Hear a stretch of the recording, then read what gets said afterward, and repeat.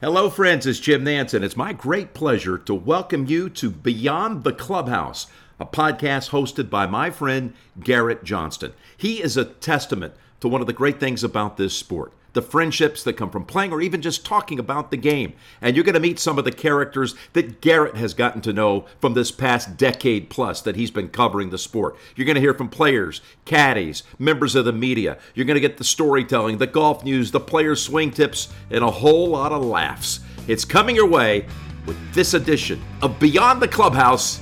Here's Garrett. All right, ladies and gentlemen, welcome to the Beyond the Clubhouse podcast, and it is never too early, that's my opinion, never too early for a Masters preview pod. I mean, it's coming up, only a few days away, and here's the thing, this is not a long-form, no laying up or barstool interview, hour-long with Trevor Immelman. I get it, it's not super in-depth, but this is two players between Shane Lowry and Mackenzie Hughes who have played the Masters before, and they're not superstars, right? But they had their own unique take on Augusta and why they like the course and how they've evolved in their time playing the course. And it's not a ton of time that we're getting into it here, but I think there's still some good insight in these short visits with the guys. And I spoke with them at Bay Hill on March 1st, so this is obviously dated, 3-4 weeks back. But there's some fun stuff here, and I think just because there's Masters favorites, right? There's Jon Rahm, there's Rory McIlroy, can he complete the career Grand Slam? There's Tiger, there's always so many people going for our attention. Jordan Spieth, Justin Thomas, who's going to get it done this year? But I think there's so much to take away from a player like Shane Lowry. We're going to start with my 5-minute chat with Shane Lowry, okay? It's just a short walk and talk at Bay Hill after his Pro-Am, after a long day, so you can tell he's tired. But there's some good nuggets in here, I think, that you'll learn about Shane in his Masters experience. We cover the Masters for a couple minutes. We go on to different majors, LACC, US Open, Oak Hill, PGA Championship. We cover big events that are on the horizon, right? Ryder Cup, what that means to him. Does he consider himself a leader? So we cover a few different topics in a short amount of time, so be ready for that. But what I will say is that look at what he's done in his Masters career, okay? He's played in 7 Masters, so he's going to play his 8th now.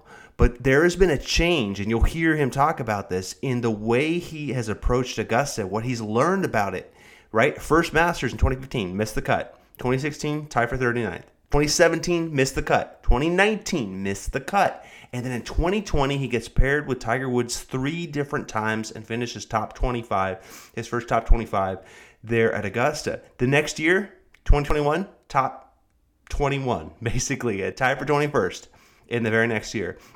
And then last year, this guy tied for 3rd in 2022, okay? I know he was 5 shots out from where Scheffler finished, but still, the only guys that beat him were Rory McIlroy and Scottie Scheffler. I mean, that's how good he was playing. This guy has experience on the weekend last year at the Masters, playing in the second-to-last group on Saturday with Sung Jae In and on Sunday with Sung Jae Im as well. So this is really a player who I think comes in as a little bit of a dark horse. Yes, he's a major champion, but go dig that up, right? Played in the second to last group last year, and he's been trending. He learned watching Tiger Woods in 2020 how to play the course a little bit better, and he's found a better strategy. So listen, it's only 2.5 minutes. We get into Augusta, and the other 2.5 minutes are other tournaments, other majors in the Ryder Cup. But still, I think you're going to enjoy hearing a little bit of insight from Shane Lowry as we get into a little closer to Augusta National. So here is Shane Lowry at Bay Hill, early March on Beyond the Clubhouse.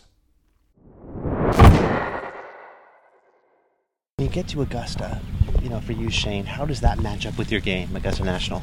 I think pretty good. As the years go on, it's getting better. I had a good Augusta last year, so I've started to go a little bit outside of the tournament. So I'm going in a couple of weeks after the players. I'm going up for 2 days, do some practice. Thank you. And I think that's helped me a lot. Just getting to know the place a little bit better.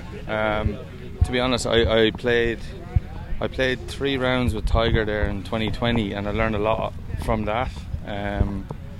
So yeah, I'm starting to kind of become more accustomed with the place and how to play the golf course. So I feel like I step on Augusta now and I know how to play the course, and I just need to make sure my game's in a decent place going there. Well, when I look at your game, I mean, chipping, I remember being at Pebble Beach one year. You and Patty and Paul Dunn were doing chipping contest for ice cream. Yeah. You're such a good chipper of the ball. That's got to give you confidence at Augusta, though, right? Like, Yeah, getting it does, up and but down. Right? the issue, well, the thing is, I think it's more so about your iron play. Yes, you need to be a good chipper at times, but your iron play needs to be quite good. Needs to be quite precise, and you need to hold out well. So I actually think the Masters is less about chipping than what people think. Really? And I think it's more about positioning your iron shots and holding out from 6 and 8 feet very well. So but look, when I get out of position, I can chip, and it does help. Right. And how do you feel about those parts of your game right now? Good, 6 to 8 footers and I've had iron play. I've had a good couple of weeks of golf, and I'm playing quite good. And the Masters still a little bit away, so hopefully I can keep building my confidence going into that. I feel like I just do need to find a little something on the greens these next few weeks, and hopefully I can be dangerous when it comes to it. Yeah. Oak Hill, what do you know of Oak Hill? I played there in 2013. Yeah. I can't remember much about it, to be honest. Don't know much about it. Well, I they know say it's old school and old finishing school, uphill. which would be good. I know par, it's probably going to par be cold 4. there. Cold? You think? Yeah, it's May. That time of the year? May in Rochester. It could be cold. Yeah. See you guys. But yeah, no, I don't know much about it, to be honest. I can't remember much. Do you like northeast golf courses? Though? I do, like yeah. tree line, I like traditional. I like the traditional American style golf course. I do. Are you going? Just waiting on it. I'll be in there in a second. Okay, cool. What about the U.S. Open going to LACC? I played there a couple of weeks ago. Really? What'd you make of it? And it's good. It's long. It's tough. It's going to be like a tough U.S. Open venue, but it's going to be pretty cool. And yeah, it's it's a venue that requires a lot of long and mid-iron play, precise golf, and hopefully I do have that when my game is on, but you just have to hope it's on at the time. Speaking of precise golf, you had that at Oakmont, remember, in 2016 there. Yeah. What did you learn about yourself in that experience, the U.S. Open? Well, I learned a lot. I learned a lot when I was in the heat of the battle and all that, and trying to win the U.S. Open is not easy, and maybe I wasn't ready for it when I went out on Sunday, but I did learn a lot about myself in that experience. Yeah. Is it better to finish up with you when you're done here, or a couple more minutes? Or No, a couple more minutes. Yeah, I do need to go though. I have a dinner that I have to go to, so I have to go back and get changed. Gotcha. Yeah, I'll wrap up in 2 minutes if you don't mind. Yeah. The Ryder Cup, the camaraderie of that event, and what it was like for you in your first one, and now obviously, like, it's a special memory, right? I'd imagine. Absolutely, and it's something that every European player wants to do, is play in a Ryder Cup. But I'm kind of at the stage now where yes, I want to be on this team, but I want to win it. I want to be a part of a winning team. I don't just want to go there and make up the numbers and enjoy myself. I want to go there and compete for that trophy. And I think this year more than ever, I think it's a big year for us as a European team in the Ryder Cup. And I feel like we've got kind of a changing of the guard, and I feel like yes, there's a lot of guys that have played in multiple Ryder Cups, but there's going to be a few new lads on the team as well, and hopefully we can go there and win that trophy. I do think we have a strong team. I do think we are going to have a strong team when it comes to it. Do you view yourself as an elite player, somebody that can really contribute to that team? I like to think so. I like to think that I can be one of the players that the younger guys could come. If I'm on the team, that the younger guys can come and talk to about stuff, and I like to think that I'm one of the players that hopefully will be a part of that team and will lead the team to victory in September. What was the best part about being in a team room like that? Just it was great fun. It was like one of the best weeks of my career. It was being there and playing for each other and all that, and it wasn't just the 12 players and the 12 caddies. It was everyone about it. The wives, the staff, the physios, the coaches. Everyone was really gets into the team spirit. So that was the cool thing about the whole thing.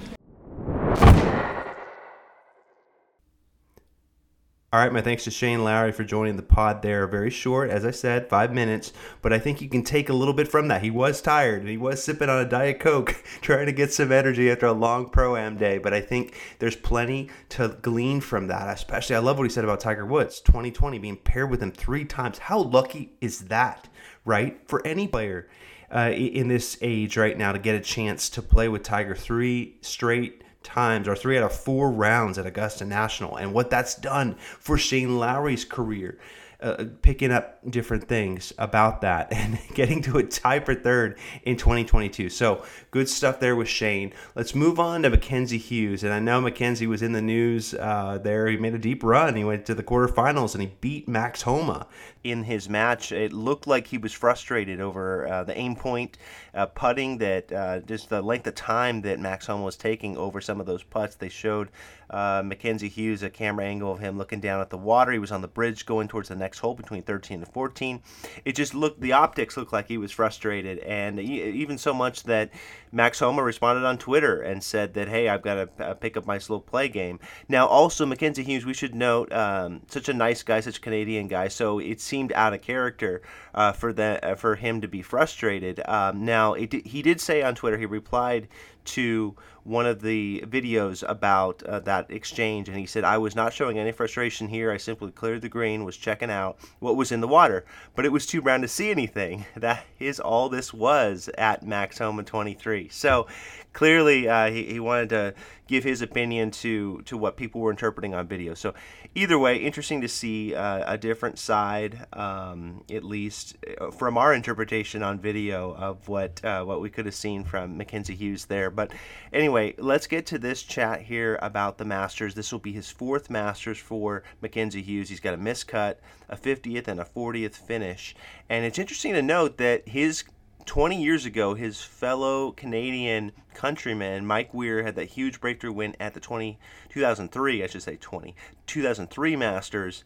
That was his fourth Masters as well. So sometimes it takes guys a little bit of time to get used to Augusta National. Sometimes it takes them 3 or 4 tries before they're really ready to compete and go after it. And so Mackenzie, we talk here about Augusta, what he likes about it in the first couple questions, how it suits his game, and then also he's such a good putter. He's 15th in total putting, 36th in shots gained putting this season on the PGA Tour. So what can we learn? There's about 4 or 5 different topics we cover in terms of instruction. How can we get better with our green reading? Things like that, like how, he's such a good reader of greens. What can he tell us and share with us that will help our game as well? So get into a few topics here. It's Mackenzie Hughes on Beyond the Clubhouse.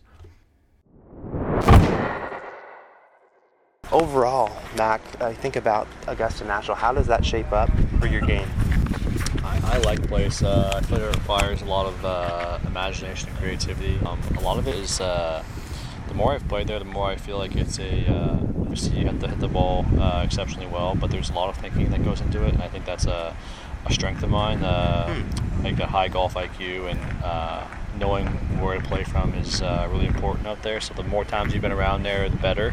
But I look back to like guys that like Bernhard Langer, who's had success there into his late 50s and early 60s, but like he knows where to play from and the angles to play from, and that's a huge part of playing well there. So it's not just brute power and exceptional ball striking. There is thought, creativity involved. So all those things I think make it a fun place to play and a place that I love going to. Yeah. And that drive, I'm sure, is just amazing when you get there, right? Yeah. Going down Magnolia Lane, and that never gets old. And it's just a place that you get to, and it just kind of, no matter where you are in your season or whatever, it just seems to kind of boost you and give you a lift, because it just, I don't know, it's just, there's not a place like it that we go on tour. And to go back to a major championship every year in the same venue and a famed venue like that, it's different. So. Yeah. Well, in just the next couple minutes, if we could, I just want to ask you about 5 aspects of the game for the amateurs, how we can get better. Like, what would be your advice with the driving? Like, what can we be doing better? I think a lot of times, good driving starts with good alignment. I'll see guys that hit pretty good drives right where they're aiming, but they're aiming in the right rough, or and they don't even see it. So it's sometimes a little bit frustrating to watch, and I try not to get super involved. But if it gets really bad, or I feel like, hey, this guy's been aiming right all day and hitting it in the right rough, well, I try and get in there and help, and that can feel foreign to them, and I don't want them to feel uncomfortable. But sometimes those things really make a difference, and that's something I see a lot that is super easy to correct and fixed. And I think that like that allows you not to play catch up on it. Like when you're off alignment, you're playing in the compensation game. So if I'm aiming right, I'm going to have to do something to get it go back to the left. Or if I'm aiming left, vice versa. So if I want to aim down the middle of the fairway and hit down the middle of the fairway, that's making things a lot easier for you. What about as we get around the greens, bunker play? What would be some good advice on bunkers? Bunker play, a lot of it can be done in setup.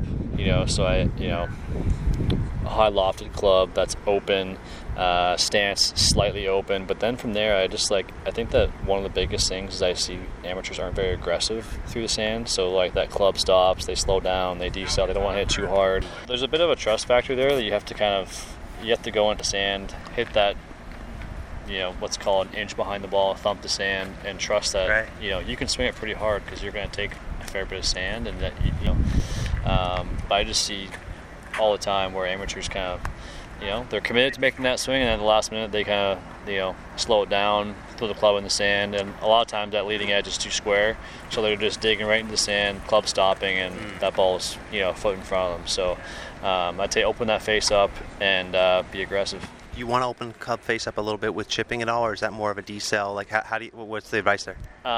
Chipping, it depends. I mean, on the shot you're playing, I'd say bounce is your friend when you're chipping. So if the face is open, you're only going to increase that bounce. So if it's comfortable for you, I like the idea of having it slightly open when you're chipping, no matter what club it is, whether it's lob wedge, sand wedge, pitching wedge, whatever it is. A little bit open is increasing that bounce. So I'd always be a fan of that. But again, I still think that kind of like bunker play, like there needs to be some aggression to the chipping. Like you want some speed, some conviction at the ball. You don't want to be taking it back long and then slow through. There needs to be kind of more of a 1-2 type motion with your pitching. So I like the idea of having it a little bit open, your face, and then like I said, there needs to be some sort of conviction at the ball, still with some authority through it. I mean, I'm not saying that you have to, it's not like a bunker motion per se, but when you're pitching out the fairway and you're trying to create some spin or some stop on the ball, there needs to be some authority to that pass. So a little open club face and, a nice little 1-2, 1-2 motion would be great. You mentioned speed earlier. How would that relate as you're looking at reading greens? I know you're a good putter. What are some good, just the right mindset for reading greens?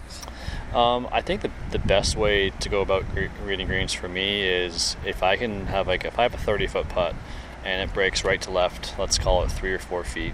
I want to see what the maximum amount of break I can play is to die it in the hole, die it in that right side of the hole. What is the highest possible line? And I kind of want to work off that. Now, there might be a time when I say, okay, well, this is the highest possible line. I'm going to go a little bit inside that because this is a putt that I need to make. I'm one down on the 71st hole of tournaments. But let's say I'm just trying to hit a leg putt, and I just want to die it around the hole, which, from 30 plus feet, that's all you're really trying to do is you're just trying to drop it around the hole. If it goes in, it's a bonus. But I'm working off that highest possible apex. So that putt gets out to its apex. What is that highest point it can be before it starts to break and come back towards the hole?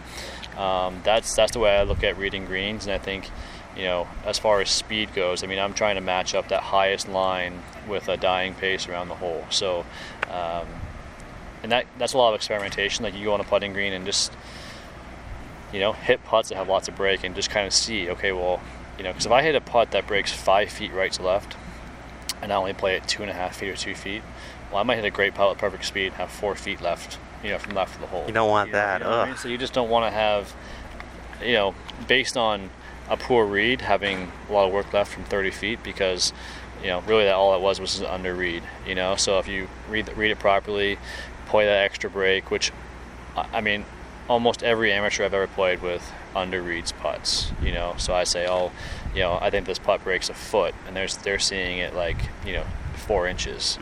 So, generally, I would say people are on the underside of those things, under reading. So, take that high point and then work from there. Yeah.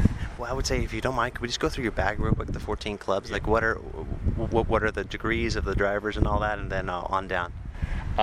So my driver is about 10 degrees, and then what kind is it?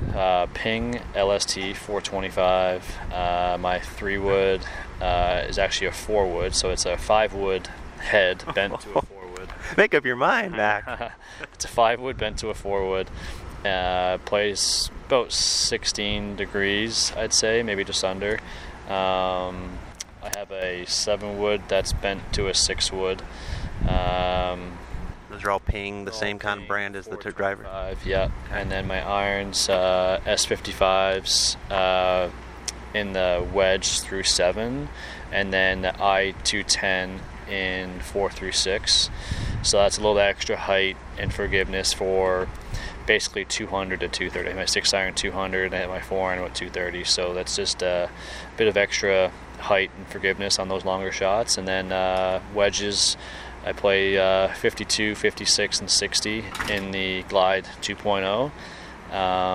My 60 is more like 63, so I kind of cheat with some extra loft there. And my putter is a bit ancient. It is a Scottsdale Piper C, which they don't make anymore. But it's probably, I've probably had that in the bag for, I don't know, 10 years. So, wow. Yeah. Old reliable. What ball are you using these days? 19 Pro V1. 19 Pro V1.